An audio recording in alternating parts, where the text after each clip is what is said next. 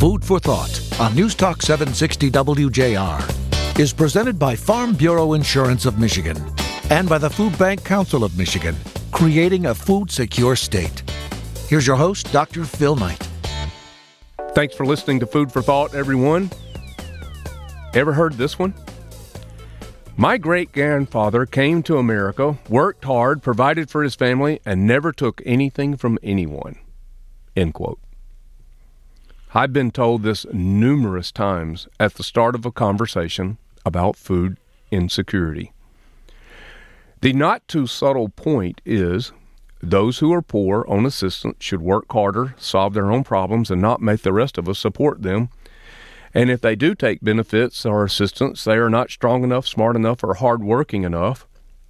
They are what we in this Western culture abhor most, a bootstrap culture. They are weak. Pick yourself up by your own bootstraps is the phrase we've heard most of our lives. God helps those who help themselves is repeated so emphatically, you would think that it's embedded in some of faith's holiest scriptures. It isn't. Bootstrapping to coders and computer nerds means to start up and run a program independent external input, pretty much like what our Western culture respects and expects most out of its individuals. We love our pioneers, entrepreneurs, and those who are ridiculously good at what they do. We listen to Warren Buffett, poor as a church mouse when he started, but now so magnificently rich, we treat him like he is E.F. Hutton embodied. We hang on every word of a master craftsman like Tom Brady, who famously wasn't selected into the 5th round of the NFL draft and yet is arguably the best player to ever play the game of football. America loves her overcomers, the ones who defy the odds, the Rockies of our world, but we aren't too fond of the ones who continue to struggle. I'm talking about the ones who struggle to survive, not thrive. The ones who, even though they've done things right, yet still struggle with more month than money.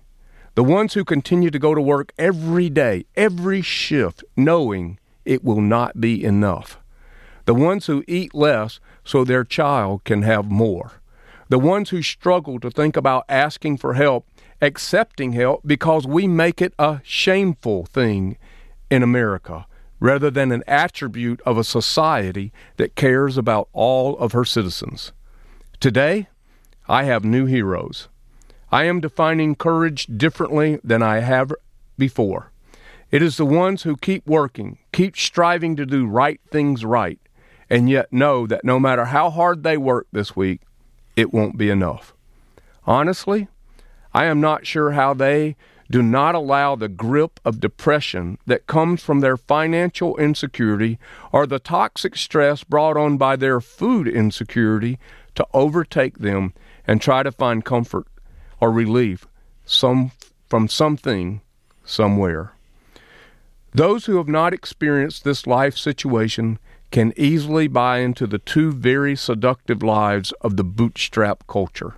These lies argue against any need to be dependent, and they bolster the independence that tends to attract us all. And the first lie is the lie of autonomy. Autonomy tells me that I'm an independent being with the right to do what I want to do, when, where, and how I want to do it, even the right to ignore. The second lie is the lie of self-sufficiency.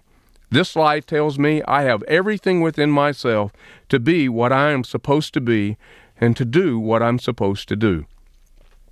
As a licensed professional counselor, I can state with complete confidence that we are designed for interdependency. We are supposed to help one another. We are supposed to take care of one another. It is Maslow's third level in his hierarchy of need, community, belonging, and it's up to us to make it so. We'll start by changing the world and believing that it can be changed. We'll start by changing the world by believing with Jerry and I that it is possible and help us change the conversation about what's possible with creating food security across Michigan and relieving the pressure to persevere alone. Jerry and I will be right back here on Food for Thought.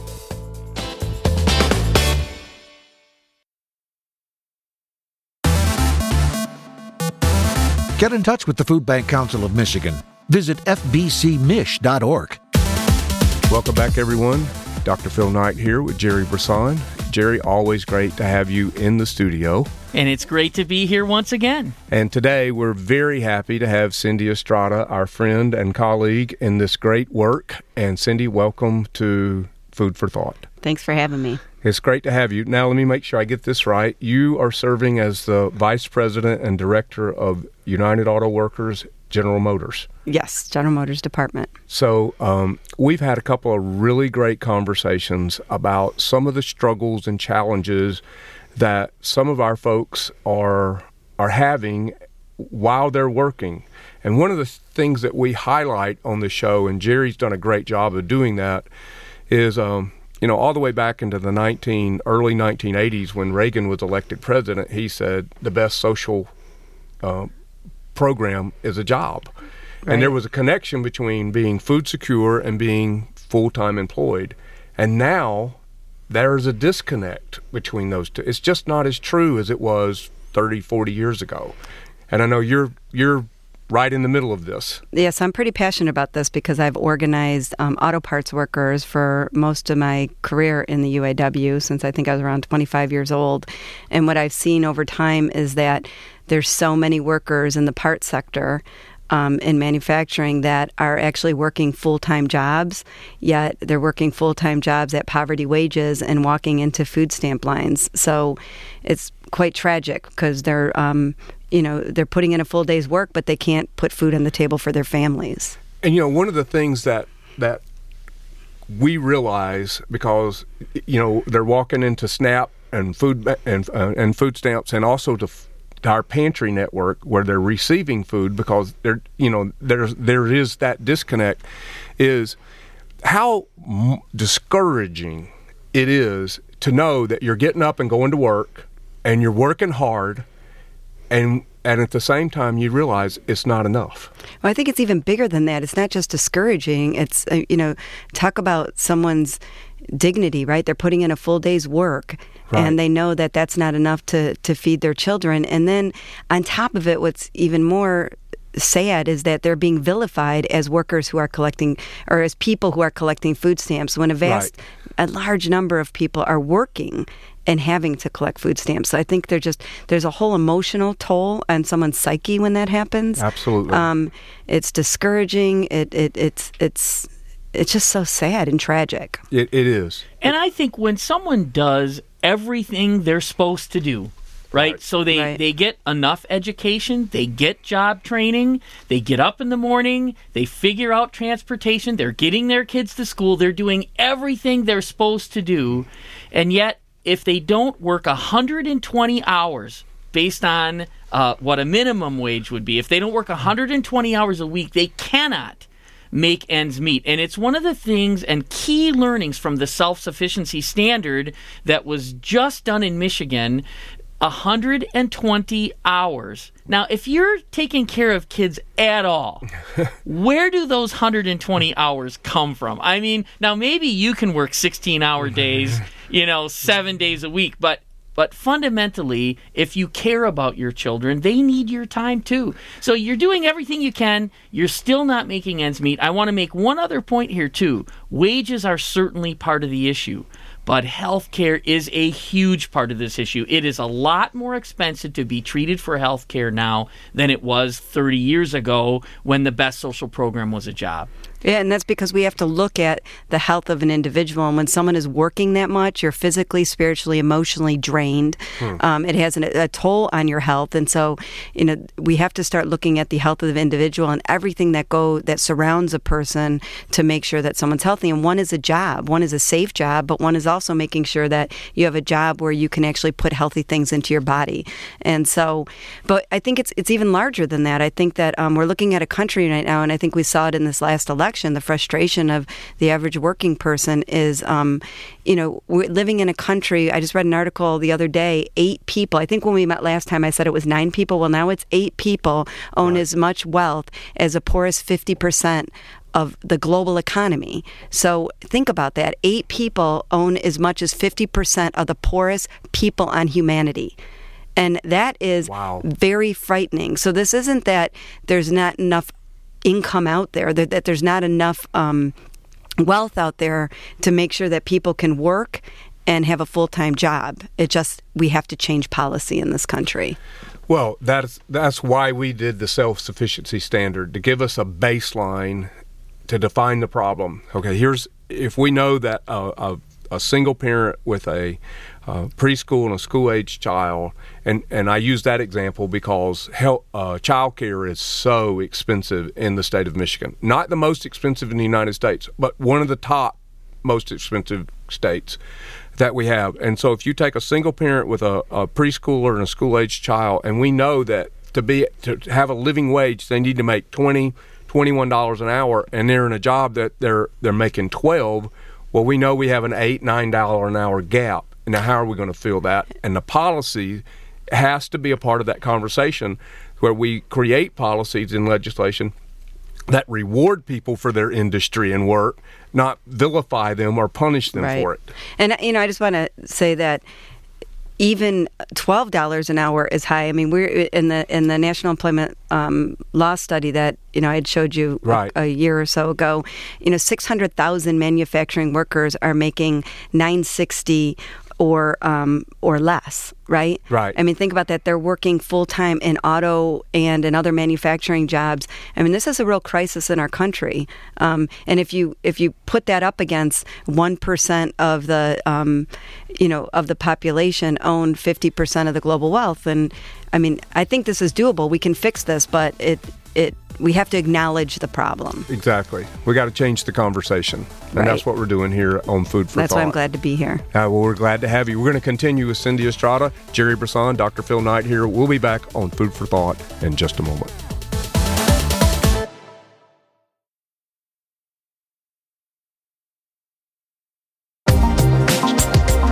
It's Food for Thought with Dr. Phil Knight on WJR. We're back on Food for Thought. Dr. Phil Knight here with Jerry Brisson and our very special guest, Cindy Estrada, who is Vice President, Director for UAW General Motors. Thanks for being in the WJR studio. I need to come here more often. Yeah, I would love it. We love it. So, Jerry, you behaved yourself very well in that first segment. Which is so unusual anyway. But, and because we've talked to Cindy on a number of occasions about the issues that we're facing, and when we talk about who really cares to help solve this, Cindy, you always rise to the top, and we enjoy our conversations because of your passion for wanting to help people and make this community better. So thank you for that. Now, after that first segment, what struck me right away was 3 words: competitiveness, quality, and profit. And I know that you have spent your career understanding those things on many different dimensions and really helping to drive success for the auto business, but also for the people working in it. And my fear is that we have to be mindful of issues like food insecurity and how that has been increasing among the workforce, because if we want to stay competitive, if we want to continue to have good quality and make profit, we have got to address this issue. So I'm going to throw that to you and say, what do you think about that? Well, in our plants, I mean, we are always focused on quality, competitiveness, and efficiency in the plant. And the workers step up to the plate because they know that that's important to their job. But when you're looking at workers who are working, again, 10, 12 hours a day, making, $9.60 or less, or $12, or anything that makes them walk into a food stamp line, there is a problem in terms of how are they emotionally, spiritually, and physically fit to walk in and be able to build that product in a way that is going to bring the most quality and the most efficiency. So I think, again, it's the whole person. It ain't just the physical and the food, but it's what happened when you're food insecure with, sort of spiritually and mentally. And so, and I'm a firm believer. I'm a vice president of a union, and I am and do this work because I believe that democracy in the workplace is just as important as democracy in our country. And I think the ability for workers to sit across the table and negotiate for wages and benefits is a healthy thing for our country. Right. Negotiations is healthy for everyone because everyone has a voice at the table. And so I think that has to be a part of the solution too. I know in the places where workers have a union, their wages and their benefits and their health is better than people who don't. There's a lot of fear about unions, but unions, when you put workers at the table, you're always going to have the best quality. You're always going to have the best efficiency. It takes management and workers working together and all feeling good when they walk away. Right. It's just, I do this every day, but it's still such a shock to me that in this country that there is this disconnect between a person who is making, like you said in the first segment, I used the example of $12 an hour, and really we're in an article that you shared with me about producing poverty. They're not even making $12 an hour. And so this idea of a living wage, and then it quickly jumps into the idea of a minimum wage and what that should be. And one of the purposes for the self-sufficiency standard was to inform that conversation, because politically people will attach themselves to a dollar figure, say it's $12 or $15 an hour, and we don't know who that works for where. It's not like that's a cure-all. And those are some of the conversations that we have to be willing to have and sit at the room and use democracy in action that you talk about. And I think we have to, part of that conversation is also, the living wage. It's workers at the table. I think it's also, we have to look at the fact, and I'm going to continue to say it, that 1% own as much as 50% of the poorest globally, right? And so there is the money is there. It's that how do we negotiate a way where everyone can survive. And disposable income is so incredibly important to local businesses, right? When workers are doing better, not just are they eating better, but they're spending money locally in the economy. And we can't forget that piece. What's the best way? My dad was a small business owner. It happened to be a bar. But when did he do his best? He did his best when there were auto workers who had union jobs, who were making really good money and could spend money in the local community. When those auto plant jobs went away or when wages went down, my dad's local business suffered. And that is, everyone needs to be at the table when we're talking about this: local business, local chambers of commerce, community organizations, people involved in healthcare, unions, working people. And I've seen when everyone's come to the table how it can be successful. It's not easy. It's hard. There's a lot of tough discussions, but it's possible. Well, that's exactly what we want this show to be the catalyst for. This conversation about how do we create food security across the state. And again, it has to include the policy discussion about how do we create legislation, therefore policy, then practices that reward people for working instead of de-incentivize work. Because we know in this state, people who make $11.50 an hour fall off the benefits cliff. They're no longer eligible for any benefits whatsoever, not childcare, not housing, not food, nothing. And so we drop them off a cliff then, and they get in a job maybe making $12 or $13 an hour, and they go, heck, I was a lot better off making $11 an hour and keeping my benefits. Well, what kind of policy then that is structured that de-incentivizes work? Well, here's the thing, though. I think it's also going to take people in their communities like they did this last election are going to start standing up and speaking up louder, because we know it's the policy question, but when is the policy going to change, right? When you have 1% owning as much as 50%, there's a lot of lobbyists, and you see it in the tax plan that's coming up, right? Right.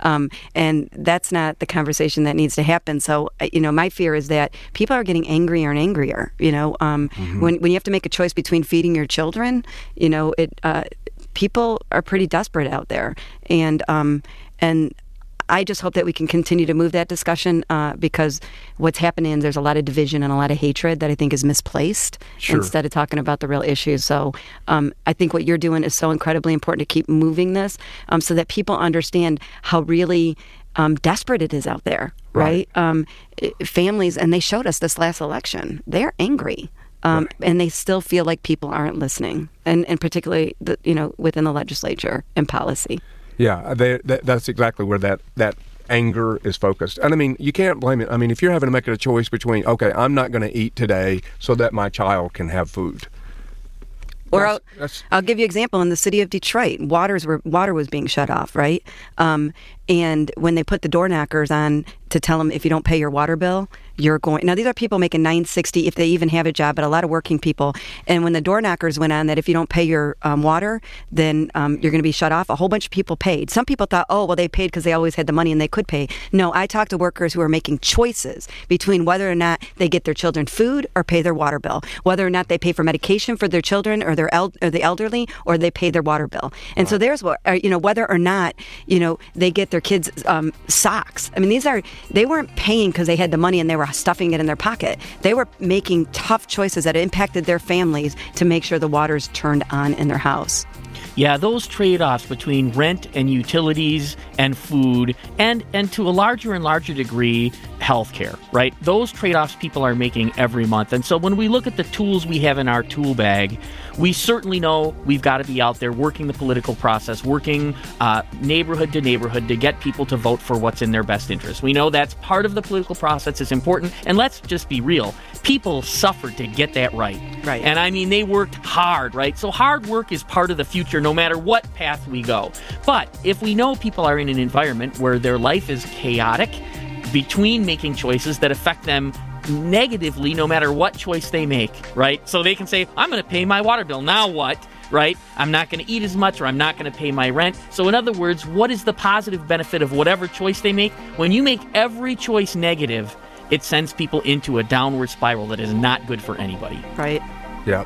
So we got to come take a break really quick here, and we'll be back. This is Food for Thought. He's Jerry Brisson. I'm Dr. Phil Knight, and our guest is Cindy Estrada today.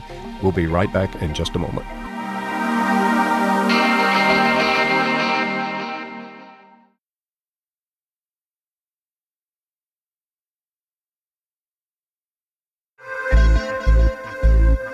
You're listening to Food for Thought with Dr. Phil Knight. Brought to you by Farm Bureau Insurance of Michigan and the Food Bank Council of Michigan. Welcome back, everyone. Dr. Phil Knight here with Jerry Brisson and our guest, Cindy Estrada. And Cindy, some of the things that our conversations lead me to think about is some of the folks that you are working with and represent that are not making a living wage, but yet are giving. And I know, like, some of the volunteers that you have through your locals are investing their handful of life in food banks. And I mean, they might be people who would really need the services of food bank, and yet here they are volunteering and giving their time to a food bank to help. Yeah, it's pretty amazing. Our members are amazing. A lot of them understand, especially in the parts, you can only rate, they bargain and they get their wages as high, but they don't want it to get flipped to a non-union shop where the wages are really low. So there's a real balance when they're doing this bargaining. It's not about getting what they deserve, because if they got what they deserve, it'd be a lot more. But they have to balance that competitiveness of a non-union shop. But these same workers are out there in their locals. I've seen them help do, stuff for Thanksgiving and giving out food. I've seen them, give to the United Way in ways that I know is not easy for them. I've watched workers put together backpacks, whether it's a Ford worker, a GM worker, a Chrysler worker, backpacks for kids so that over the summer they don't have to go hungry. We do stuff in the center with helping kids who, helping them learn to volunteer too. I mean, one thing I've learned, I lost my husband last year, and I learned that the way that you get through tough times is you give back. And I am amazed by the way that our members give back. Sometimes they don't have a lot to give, but they understand the importance of community in building and helping one another out. And they understand the importance of, they might be in that same spot. Our industry is cyclical, right? Sure. Right now we're suffering layoffs, and I've watched workers do amazing things to help other workers. Right. Yeah, we've said 48% of the people that come to our network of pantries and shelters and soup kitchens and even schools are employed. And so that's not quite half, but getting closer and closer to half. And there's so many reasons for that dynamic. And yet, a lot of these same people are helping, and they're volunteering, and they're asking what can they do if they still need some help to make ends meet. They still want to do something. And that story's not told enough. How many people who are getting assistance are actually then turning around and helping other people in whatever way they can? And it needs to be told. And I think it also needs, one of the things that is so discouraging right now, even raising 14-year-old boys, is this sort of division in this country and this hatred, this belief that everybody who collects food stamp is just milking the system, or this belief that if you didn't pay your water bill, you're pocketing the money. Of course, there's exceptions. You're always going to have one person or, a handful of people out there who aren't, doing what they should do, but that's not the norm. 48% of people don't know that are working, collecting food stamps. And so I think it's so important to talk about that. I think it's so important to remind people that we don't need to fight amongst each other. Because I have something doesn't mean that you can't. We've done this in this country before. We all can do better and do well. And I just got to say, it is really pretty disgusting that it's 48% of the people are working. And I bet many of those companies who are employing those workers are making really huge profits. And that's the discussion we have to have, too. If a company is making, if the CEO is making 10 and 15 million, yet workers are making 12, we have a problem that really needs to be discussed, because that's never going to work. Right. Well, I think about my dad, who worked in the paper mill industry, and when he was working, and I'm the youngest, and when I was being raised, the CEO of the company made 55 times more than what the guy on the floor did. Now, what is that today? It's like 300 and some percent. Yeah, I don't know the latest. 350 times more than what the guy on the floor is making. That's the discussion. So here I have a new policy. If you're paying somebody, if a CEO is making 350 times that of the average worker, but their workers are not making enough to not end up in a food stamp line, then they should have to subsidize that worker. Wages would be a way. But really, that's that. Yeah. Well, people don't want to talk about that because they want to talk about, it's competitiveness, and this is the way the world is. I want to believe, okay, this might be the way the world is, but how do we change it? I don't want to talk about how I exist in the system that is, because it's not working. How do we create a different system? Well, I got to put the cookies on the lower shelf for me so I can understand it. And I understand that a chain is only as strong as its weakest link. So, right. That's really the hard conversation we have to say, at some point, there becomes a moral question here. That's right. And those are hard conversations. But that's why we're doing this show, is so that we can change the conversation. And in order to do that, we have to be able to have hard conversations. I agree. And I just have this belief that the more we have it, more people are going to step up and not say, Cindy, I have a lot of people, a lot of companies, a lot of CEOs who say they agree with my philosophy. But, how do we do that? Because we have this competitive workforce. We have these shareholders. We have these buybacks. We have this. And I know that's real. That is something they face. But I got to believe that if we have this conversation, more people are going to step up and we're going to figure that out. Yeah. Well, I do know the opposite of that is true, that if we don't have these hard conversations about all of these things that we're talking about today here on Food for Thought, that nothing will change. It'll only get worse. Well, it will change. It'll just get worse. More hatred, more division in the country, right. More of the things that I just don't want my kids to experience. I mean, they are seeing just this lack of empathy, and it scares me as a parent that that is what's happening right now in this moment. And I think we have to be real about that. What happens when we create a whole generation of kids who, want to blame the immigrant, or want to blame the person in the inner city, or want to blame the person who's walking into a food stamp line? Our society will change, and I want to have a generation who care and have empathy and want to solve that problem. Well, I think it is a much larger question. And what kind of society do we want to live in? What kind of culture do we want to have? And the other side of that is, and I would have to quote President Obama in this, and that, we are the answer to this problem. That's right. There's nobody else is coming. And the good news is, it is within our power. Why not us? Why not now to mold and shape this into the way that we all believe and want it to be? And I want to just throw another thing at this, and that is, Cindy, once again, you are in the business of listening and molding and shaping this conversation in a very significant way. And so it really is an honor for us to have you here talking about this from somebody who's been at this for a long time. And seeing some things change that haven't changed for the better, but still standing in that breach and saying, it's not the end. We can make this better. We can see this move forward, but we have to be honest about what the issues really are. We have to be honest about what people actually see, no matter where they're standing on the spectrum, whether it's the top or the bottom. They have a perspective that we have to understand and appreciate in order to really move this issue forward. And a lot of the people you're seeing looking from the bottom up are saying that does not make sense to us. Right. And so we've got to be able to address that perception, because to a certain degree, perception is reality. Well, I think we also have to, the people who have the power to change this, right? I think we also have to, they should be feeling uncomfortable right now. I meet a lot of great people who are giving a lot of money, companies to food banks, and that is wonderful. But I want them to feel uncomfortable, because that is not solving the issue. And I don't think, I've changed the most of my life when I felt the worst and the most uncomfortable. And I think there's, we have, that uncomfort has to be there.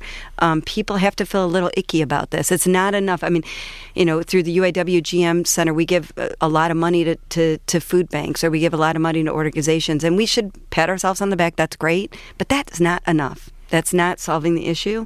Yeah. And I don't feel good about.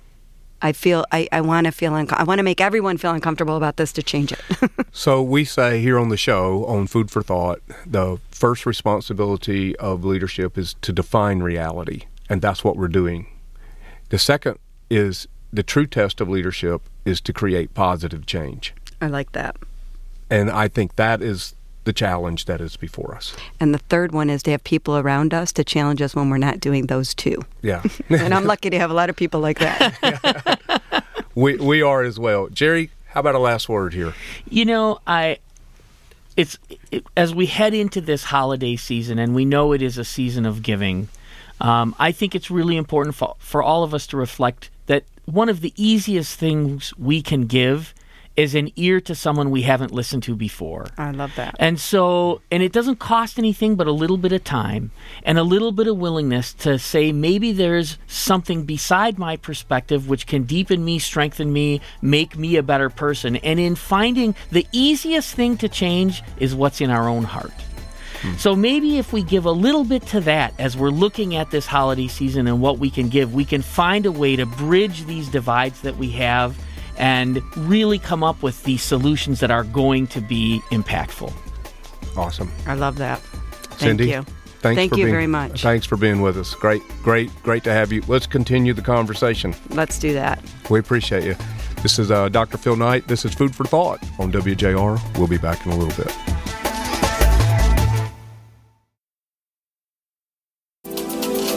It's Food for Thought with Dr. Phil Knight. Thanks for listening, everyone. It's Food for Thought. Jerry Brisson, quite the conversation with Cindy Estrada, the Vice President, Director of UAW General Motors. I'll tell you, the only thing I wish for you listening right now is that you could see Cindy's face. Because she's not only a delightful person, but the passion is there. Her deep care for the people that she's worked with most of her life is so evident in her face. And so I wish you could see it. I'm trying to do what I can for you so you could appreciate her the way we do. She has spent her life helping people in a way that she knows has made a difference. And in spite of the fact that there have been big challenges for labor unions and among the people she serves for economic reasons and globalization reasons and things well outside her control. And yet she comes to work every day and continues to fight for people in a way that she believes passionately needs to be done so that our community can be better. And let me just say, I hardly know anybody that wants this community to be better more than Cindy. She's amazing. So, the key word you used there is passion. I'm going to throw another word at you that I think reflects her as well, and that's intellect. She knows her stuff. No question, and knows it well. And it's not just like, it's just not from, there's a moral perspective to this, and we touched on it in the conversation, and we should have that conversation, right? But there's also research and data and studies, and she knows those things, and she understands those. But she has the ability to take all that knowledge, that intellect, that passion, and tell you the story about the person in her local that's not only giving their time, but also struggling with the very issues that she's trying to fix on their behalf. No question. And, we've been talking a lot about the 5 things that we have to have in order for the blueprint to end hunger to be successful. And one of those things is that we can show that the impact of solving hunger can be proven to improve our community in clear and compelling ways. There is no greater way or place to prove that than in the environments of the working families. I mean, working families need a little bit to be successful. And we know that there's ways that we can bring solutions to them, and they don't need more help. The fact of the matter is they want to work. They're already doing the right things. They've gotten the job training. They've gotten the education. They're in a job. It's just that job isn't enough for them to make ends meet for their household. So with a little bit of more thought, the clear and compelling difference that can be made for that community is right in front of us. Well, I really appreciate that perspective, because if it's not helping the communities and it's not helping the families in those communities, then why? Right, and you cannot solve this problem without considering the people that are nearly at the solution right now. I love the thought she said the democratic process has a place in these conversations like it does in the electoral process. Great thought. Yeah. We're going to have to unpack that on another show. We will, but we also kind of ended that conversation talking about listening. Yeah. And that one of the most important things we can give right now is listening to someone whose opinion might not be the same as ours and really understanding that for what it is. And I think that, again, in her work and in our work in so many ways, we're bringing together these voices. It's how we're changing the conversation by knowing everybody that we work with, these smart people, these capable people from these different points of view, want this problem to be solved and want it to be solved well. Great recap, Jerry. Thanks so much. I appreciate you. Time for a little food for thought. The Lone Ranger had Tonto, Batman had Robin, even Superman had his human sidekicks. And I recognize that the bigger the dream, the larger the vision, the more smart, motivated, talented people you better have around you. And that's what this show's all about. Nothing of significance ever happens alone, and as I've said before, one is too small of a number to multiply. So together, we are not simply adding, we are multiplying our influence to build the momentum and the insight necessary to move this needle of food security across our state. I'm Dr. Phil Knight, he's Jerry Brisson, and on behalf of us, thank you for listening and reminding you can catch up to all of our shows at foodsecuremichigan.org. And until next week, remember, food first, folks, food first. Food for Thought has been a presentation of Farm Bureau Insurance of Michigan and the Food Bank Council of Michigan, creating a food secure state.